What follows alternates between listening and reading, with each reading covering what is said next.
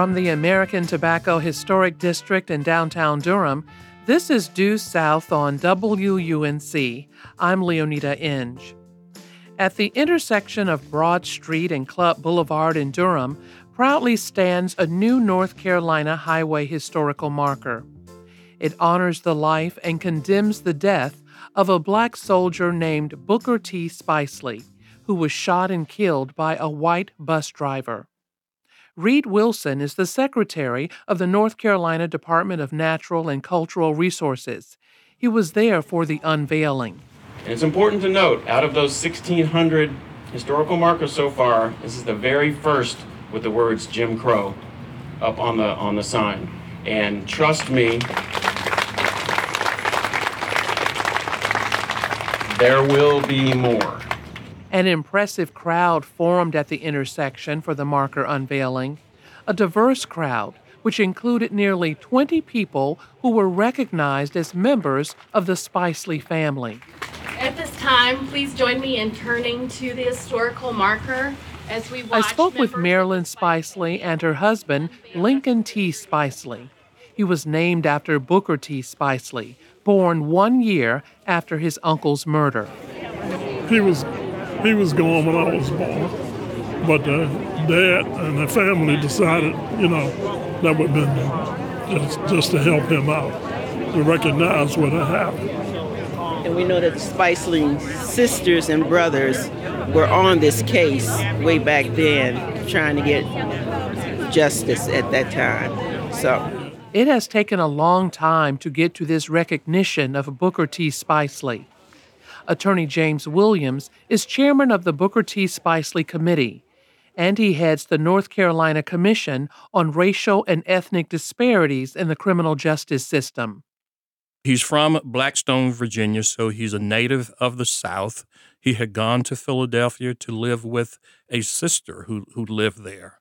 He joined the Army. He was stationed at Camp Butner, and that's where he was July 8th of 1944. And so I often say that these soldiers, like Booker Spicely, had to fight for the right to fight for this country.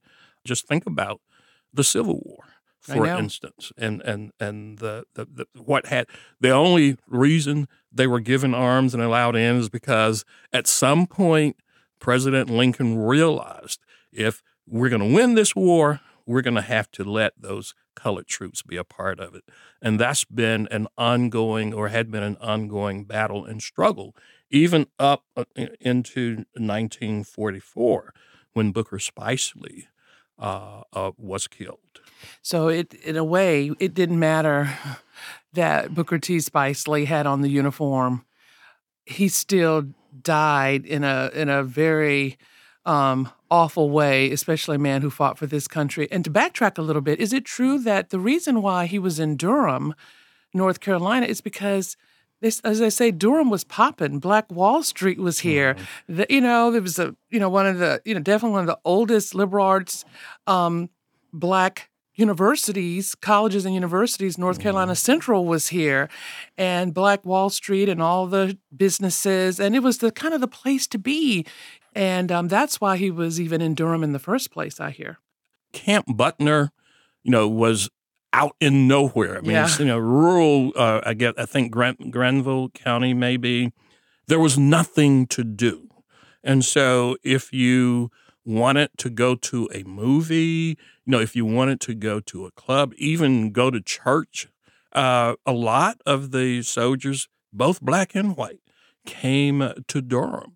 We don't necessarily know every details of why Booker was in Durham, during that period when he was shot and killed. It's pretty clear that he came, to socialize, to interact with others and do those types of things. So please describe what happened on that Durham bus, because there were other military men on that same bus. Am I correct? Right. You're correct. So, and And we know some of this because there was a trial, and then there was a civil litigation. So, as best that we can tell from the record, Booker Spicely boarded the bus, in the Hayti neighborhood of Durham, which was, then and still, to some extent now, basically an African American area of the city. The bus made several stops, eventually stopping at in the Five Points, Five Points area. And it was at that stop that some white soldiers got on the bus. Now, Booker Spicely, mind you, was seated in the so-called Jim Crow section. He wasn't seated up front. He was seated behind the color board, as that term is used.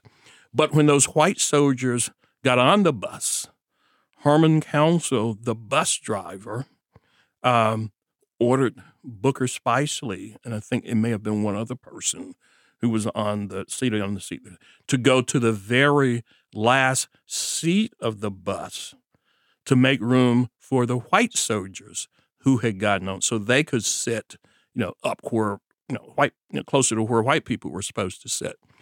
So it was at that point that Booker Spicely said words to the effect that part of it was directed to the white soldiers, part of it directed to Harmon Council, but words to the effect of, am I not wearing the same uniform as they? Am I not a part of this army fighting to protect this country and defend this country just like they are? Might I not have to stop a bullet just like them? But eventually, Booker Spicely did get up, and he did go to the very last seat of the bus.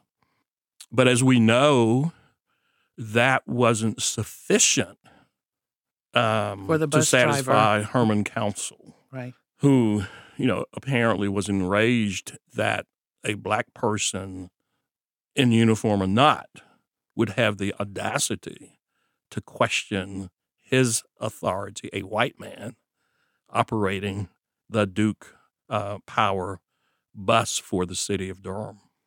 And then, of course, even more sad is that when there was a trial, he was not convicted of killing Booker T. Spicely.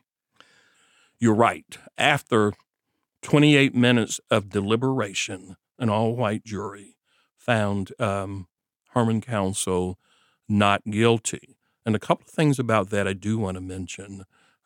This killing, this was a public killing, like a public execution. There were quite a few people on that bus. There were witnesses who witnessed and who saw what happened. When Booker Spicely got off the bus at the intersection of West Club Boulevard and what is now Berkeley, back then it was 4th Street in the Walltown neighborhood, he said to the bus driver, "If I have said anything to offend you, I'm sorry. I didn't intend to." And as he gets off the bus, then that's when Harmon Council takes his gun and confronts him and shoots him twice in the chest, and then calmly gets back on the bus and continues his route. Now think about that. How he could commit such a cold-blooded, deliberate act in front of witnesses and be so confident and comfortable in his racist killing that he just gets back on the bus, continues his route, and goes about his business. Since I've lived in Durham, I've driven Club Boulevard in that intersection near Berkeley Street for 20 years. I have gone to that particular intersection because a block down the street is the Walltown Children's Theater. Mm-hmm. And my children performed there, and I sat on the board there. And I did not know how important it was to be right there. So what does it mean to have a state historic marker not far from that location, erected in Durham, really honoring a man who amazingly got to speak his piece before he died?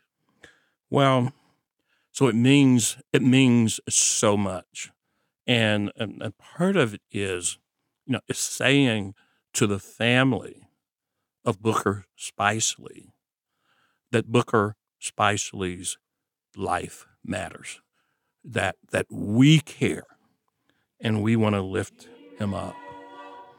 Well, thank you very much, James Williams. James Williams is the chair of the North Carolina Commission on Racial and Ethnic Disparities in the Criminal Justice System.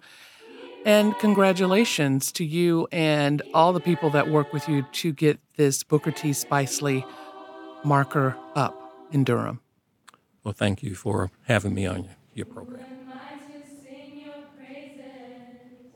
The celebration of the Booker T. Spicely marker took place at the North Carolina School of Science and Mathematics, the former Watts Hospital.